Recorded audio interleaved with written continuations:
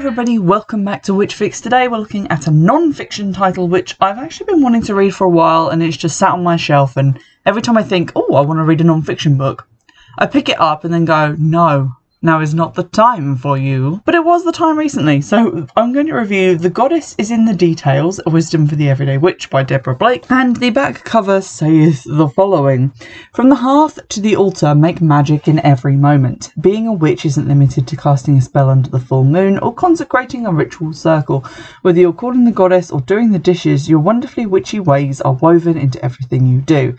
With her signature down-to-earth wisdom and warmth, Deborah Blake takes you into the heart of what it means to be a witch all day, every day, filled to the brim with practical suggestions, spells, and helpful advice. This essential book brings to light all facets of modern witch's life. So I basically just picked this up because I was interested in sort of magical lifestyle books. I've got some about like magical home to look at, but this one was at the top of my list. And I have to say, sort of summing up review time, that it was a pretty good book. I don't rate it as highly as The Circle Within by Diane Silver, which is a book that this book recommends that you go and read.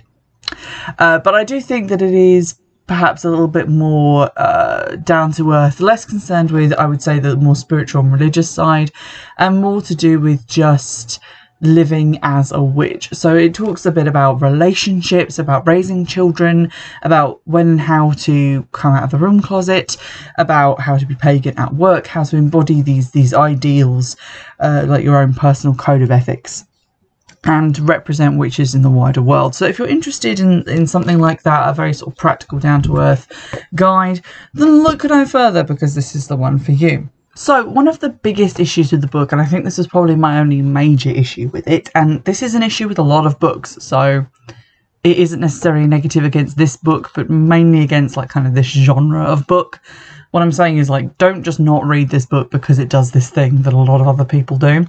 But it conflates Wicca and witchcraft like nobody's effing business. And I found that surprising because it actually goes to the trouble of kind of defining what it means by witches and Wiccans and pagans in like the first section. So you start off on page 3, it says a note on names, and it talks about how Wicca, witch and pagan are different terms.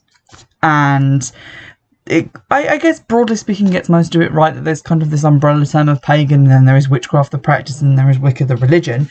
And yet you get to page 11, so you know, not even sort of 10 pages later, and it says, whether or not they call themselves Wiccans, most witches follow the rule known as the Wiccan Rede. 8 words the Wiccan Rede fulfill, and it harm none, do what you will. So that's wrong already, right off the bat. And it kind of annoyed me because I had such high hopes, because it had taken the time to look at these different terms and to say, you know, what does this mean? And then it goes straight into basically all witches are Wiccan. And then I had to look at like when the book was published to see if, you know, like when it was coming from, and it says that this is the 10th printing, but it was apparently first copyrighted in 2009. So I think that that's like recent enough to not be falling into this sort of 90s era of like books where you can kind of forgive it for doing that, where predominantly the public face of witchcraft was Wicca. So that did annoy me slightly, but thankfully you can overlook that sort of thing, broadly speaking, once you get past chapter 2, because chapter 2 is basically all about like the values and ethics of witchcraft. But for most of it, it is just something that would apply to all kinds of witchcraft. It's very generic, so don't let that put you off if you get that far. So she also goes on to talk about the law of threefold return, which she says that there is debate about and that not everyone believes in. So it's like, so she's grasped that, but then she thinks about the heart. Anyway, doesn't matter, we'll move on. But then we get to personal responsibility, free will, words having power, and I think those are more generic concepts that we can all agree with. If you work any kind of spell work, you know that words have power, and choosing the right words mean something. And this is basically taking that into your mundane life and saying, well, if you say you're going to do something, you should do it because you've promised. Your words have power. You shouldn't go around talking bad about people because your words have power, and if you go around being a negative person, talking down about people, it'll come back on you, which is fairly accurate. So that sort of attitude, like ethics and taking it out into your personal life. Magic is real. We are part of nature. The divine is in everything, including us. Now, whether you think that that's a goddess or a god, or just like the spirit of magic, or just some sort of magical force, I think we can all agree that we are connected to it and not separate to nature. Then we get into chapter 3, the powers of words and belief. And this is also basically about positive change, affirmations, that sort of thing. And I guess I can kind of agree with that, although I'm not really into affirmations and things that much. But it again goes into that route of like walking your talk and making sure that what you're saying is commensurate with your own beliefs. Then we have part 2, the inner witch. We start talking about conscious living, integrating your spiritual beliefs into your everyday life, which is kind of good. And what I liked about this is that it had these little something to think about moments at the end of each chapter, which weren't exercises per se, but they were just sort of thought experiments. So for example, on page 31, it says something to think about. Spend some time considering what aspects of your belief as a witch you wish to bring further into your mundane life, and what parts of your life most need a magical boost. If you want, you can write a list so that you have a clear idea of what goals to focus on as you read the rest of this book. And what it doesn't say is, now that we've agreed that affirmations work, write one. Because that kind of relies on you taking the previous chapter as gospel, which has been a kind of pet peeve of mine with other books. But it just says, spend some time considering what aspects of your belief is a witch. So it's leaving those beliefs entirely up to you. It doesn't say refer back to the ones that we've just covered in the chapter. What do you believe? And how can you apply that to your mundane life? And is there a specific area where you'd like to make it more magical? So I like those. They were very general and, again, generic, but that's not a bad thing. It just means that it can apply to everybody. Now, at various points in sort of the opening 30 pages, she makes these little jokes about how we'll say we don't want another brownie, but we know that we do, and, like, we know the words have power and we need to affirm them and say things like, oh no, I don't want that brownie. And then we get into chapter 4, the healthy witch. And to be honest, I felt like this was a little bit of, it was just kind of that self-deprecating, oh no, I really shouldn't because I'm a lady and I can't have cake type feeling, which I don't really agree with, and it kind of turned me off. It just felt like too peppy and positive and a little bit annoying. Like, this would be the person who'd come up to you at work and be like, oh, you're going to eat that second biscuit. And it's like, yes, I fucking well am. But that was just a sort of a feeling I got from chapter 4. It did thankfully dissipate, but we learn about like being healthy and having like a healthy attitude and a healthy approach. And it basically also talks about not just taking painkillers, but looking at the root cause of the problem and using both Western and complementary medicine. So that's good. But then it also started to talk about like energy healing and Reiki and things that, again, weren't really my bag. So I just kind of skipped over it. But the introduction to the book just says to read which bits of it you feel like apply to you. So there isn't like this sense of you've got to read every single word that I have written because otherwise you will not have completed the full course. Not that I'm still bitter about that at all. So there we go. Then we get into mindful eating, which again is just like, there's some discussion of like vegetarianism, veganism, things like that. It's only a couple of pages, this section. One of my other sort of criticisms of the book would be that it kind of raises these important issues like dealing with prejudice, and then it only gives them like a page and a half, and I feel like we gave some other things at the beginning of the book a lot more talking about in depth, like the weight of words, and then didn't necessarily tackle more important things like having to deal with prejudice in the workplace with the same amount of dedication and pagination. So that was another kind of wobble that I had. Then we have chapter 6, dealing with crisis. How does being a witch help when things go wrong? And it talks about faith and support, perspective, our relationship with nature. I think these are valuable things that we can learn. A lot of it is just common sense. Like, if you believe in the natural cycle of things, you know that death is a part of that, and that it isn't this sort of horrible thing being visited on you because you're a sinner that you deserve. It's just part of nature. So things like that. And there's also a spell, quite a nice spell on 65 to adjust to change, which I thought was quite helpful. And another one on 66, a spell to ease life's path. Then we have part 3, The Outer Witch. This is all about your environment, your home, how to hide or display certain things depending on, you know, who you're sharing your environment with, what altars are for, sharing your space with non-pagans and that sort of thing. Then spiritual cleansing and house cleansing. So sort of a lot of topics covered in that section.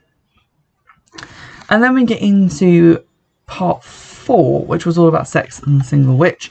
And what I did like about this was that it really broke down consent and personal responsibility and harm none. And even if you don't apply, you know, harm none to your magical practice, I think it's a good rule to apply to relationships, because you don't want to be hurting your romantic partner, or, you know, their romantic partner if you're part of cheating, you know, emotionally or anything. And it just sort of talks about that in a way that's very easy to break down and understand. So I quite like that chapter. I think that'd be a good one to flag up for sort of teenage readers. Skipping ahead a little bit to chapter 14, interacting with others at work, at play, prejudice and tolerance. So we've got sort of 6 pages on that, including the something to think about, something to try section and the introduction.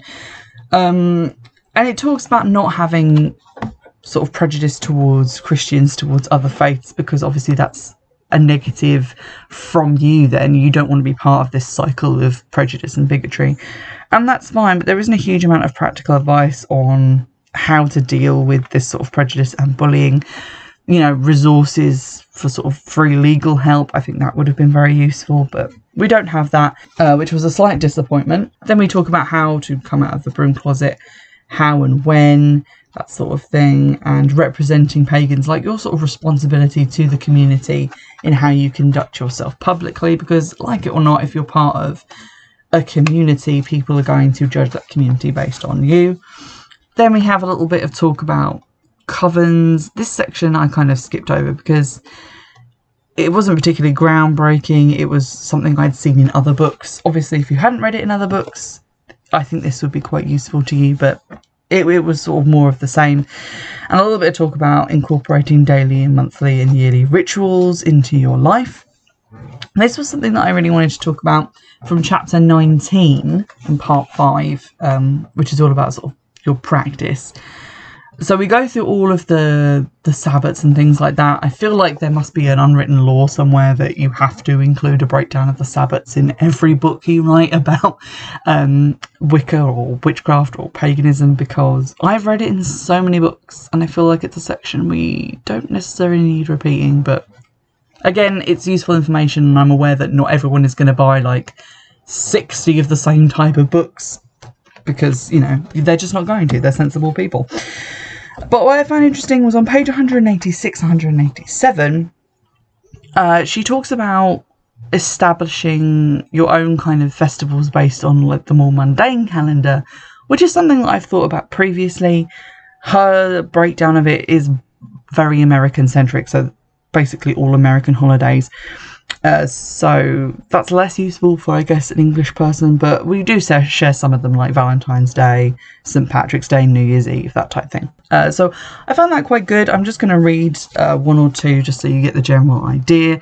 So for Martin Luther King Day, it says, take a few moments to thank the gods that we live in a time when witches are reasonably free to live as we please, and send out a prayer for all those around the globe who still deal with oppression and prejudice. So again, kind of taking the meaning of that holiday and putting a magical spin on it. I did find the St. Patrick's Day one quite funny. Just the mental image of someone actually doing this and not be like absolutely busting along laughing. I couldn't imagine it. It says that all you need for this ritual for St. Patrick's Day is a sheet, a cloak, or any large piece of cloth. Cast a circle and listen to some snake charming music for a while. Think about shedding your own skin and reinventing yourself with a new exterior. Maybe one that is stronger or more beautiful or more creative. Let the music carry you into an altered state of mind. Then get down on the floor and slither yourself under the sheet. Stay there until you feel yourself changing. Then slither out the other side and back into your life. I found that hysterical. I actually had to take a minute. just this idea of someone listening to some like snake charming music and wiggling under a sheet and then just waiting under there. I feel like if I went through any change, it would be having a serious look about what I was doing with my life as a nearly 30-year-old woman wiggling around under a sheet on the floor. So I had to have a laugh at that section. I'm not trying to take the piss or anything. I'm sure this is a great idea for a ritual. St. Patrick's Day obviously being associated with St. Patrick driving the snakes out of Ireland, and there's the yearly like memes about how those snakes are actually pagans and we should be annoyed and feel very oppressed by this. I get where like the symbolism of the snake and that is coming from, but it is just quite a funny mental image. Let's just leave it at that. There are some really nice things to do, like for Mother's Day, Earth Day, which was one I'd not previously thought of, Father's Day again, and then we sort of go into like Labour Day, Independence Day. Columbus Day was somewhere I got caught up for an entirely different reason than the wiggly snake cloth, because it says on page 189, in theory, this day celebrates the fact that Christopher Columbus discovered the New World. In reality, this turns out to be a point of some contention. There are some who believe that the Vikings, in particular Leif Erikson, found America first. Still others point out that since there were actually people living here at the time, the folks we now call Native Americans, it was less a matter of discovering than it was a matter of coming and taking over. It's not much of a reason to have a holiday when viewed in this light. So instead of looking at the man or at all the baggage his three little ships carried with them, let's look at the spirit of exploration that is really at the heart of this holiday. You don't have to sail the ocean blue in search of glory and adventure either. Just dedicate this day to some form of exploration, whether that means driving down a road a mile from your house that you just never happened to take before, embarking on a spiritual journey, or even exploring those old boxes your grandmother tucked into the corner of the attic. Allow yourself to take a small leap into the unknown and see what mysteries await you there.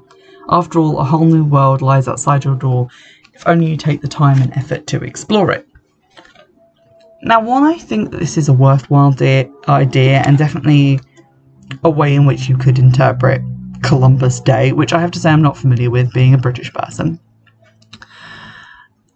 I do think it is kind of missing the point to say, you know, we know that people did already live in America, that even in terms of Europeans discovering it, because I do still think of it as kind of a discovery. Obviously people were already living there, but we didn't know about it on our side of the globe. Even with the fact of his discovery not being so factual and being disputed, I feel like Christopher Columbus still did a lot of terrible things, and without wishing to like go into detail because I didn't really trigger one for this discussion, a lot of the things to do with colonialism and oppression and terrible things happening to women. So it might be a good way to observe it, to do spells for the protection of people who are oppressed, to do maybe some charitable donations to like women's shelters, people dealing with, you know, the kind of violence that came out of that colonialism. And I realise that's less positive in tone to the rest of the book, which maybe didn't want to delve into these like serious issues, but it did feel weird to me to like still kind of celebrate Columbus Day as a day about exploration and not about, you know, kind of a violent takeover of someone else's property. So that gave me a little bit of a wobble, and it just seemed maybe kind of poorly considered. Similarly, Thanksgiving, it says on page 190, this one is a no-brainer. Take the day to do a ritual of thanks and send out appreciation for all the blessings in your life. And again, that is one interpretation of Thanksgiving. Obviously, historically, Thanksgiving wasn't really about like sharing and caring. It was a lot about murder.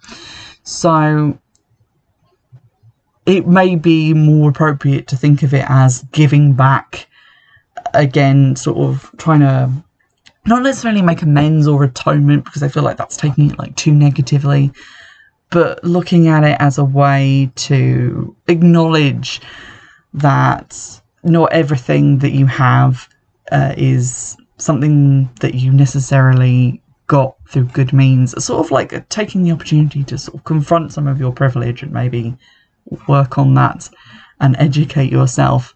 Obviously not putting a huge magical spin on it, but you can work in gratitude into that as well. I just think that maybe more of an effort could have been made to break down this holiday. And again, like I said, this section was quite American-centric and also looked at things like Halloween and Christmas, which I feel like is cheating because we already have holidays for them. Although obviously a lot of us do celebrate like Christmas and stuff with their families. I do because Christmas is just great. After that, we don't have that many sections left. There's just rites of passage and coming of age and things like that, as well as sort of dealing with things like marriage, getting older, familiars, and there's also some talk about like raising children in paganism and letting them find their own path, which again, not everyone's going to be wanting to have children, but I appreciate that it's in there and it does direct you to some other resources if you're going to need them. And then lastly, we have kind of the shortest section, which is section 6, The Natural Witch. And it's all about maintaining connection to Mother Earth. There's a little bit of stuff about how gardening can be about therapy and can be made magical. A little bit about living in a city, and that's it.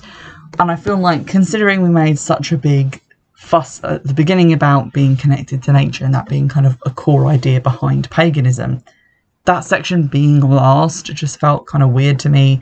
And it felt kind of a little bit half-hearted, like kind of a tacked-on addendum, and not necessarily about a lot of the things that you can do as a witch. For example, like if I'm out and about doing like herb harvesting or going out for a walk because I remember that it's a Sabbath and I'm going to go look at some nature, I'll pick up bits of litter and throw them away, like caring about your environment. Similarly, if I go on the beach and I'm taking like stones or like some of my hagstones that I've collected, I'll pick up litter and take them away as well. You can talk about leaving offerings that are compatible with nature and how service to nature can be part of your Sabbath celebrations, about living a more ecological life, really working some of that, like thinking about how pagan culture and like crystal harvesting and things like that can be supremely unethical and maybe not commensurate with your beliefs as a pagan. I feel like that section could have been really expanded and it just wasn't. Aside from those issues, I do think this is a worthwhile book to get. It's pretty compact. There's a lot of stuff in there just to get you started thinking about ideas. The to read after the sections are quite good. I've earmarked a couple of books from those for purchasing because they did look quite interesting. So I think you could do worse than making this your first book about living a more sort of pagan, witchy life all the time. Just be aware that there is a focus on it, some sort of more from a religious aspect. And there are some places where it does conflate Wicca and witchcraft quite badly. So be aware of that, but I do think there is still a good amount of positive advice in there and you can get a lot out of it. And it's written in this really approachable way. It's not too complicated. There's the occasional joke in there. So I found it quite good, and I don't really usually have a good time reading non-fiction books. I usually struggle quite a bit, but this one went down quite easy, so can recommend. If you've got any other books you'd like me to take a look at, do get in touch via the comments section on YouTube, Twitter, or you can email, which I will check eventually, I promise. In the meantime, I'll see you in the next one. Bye!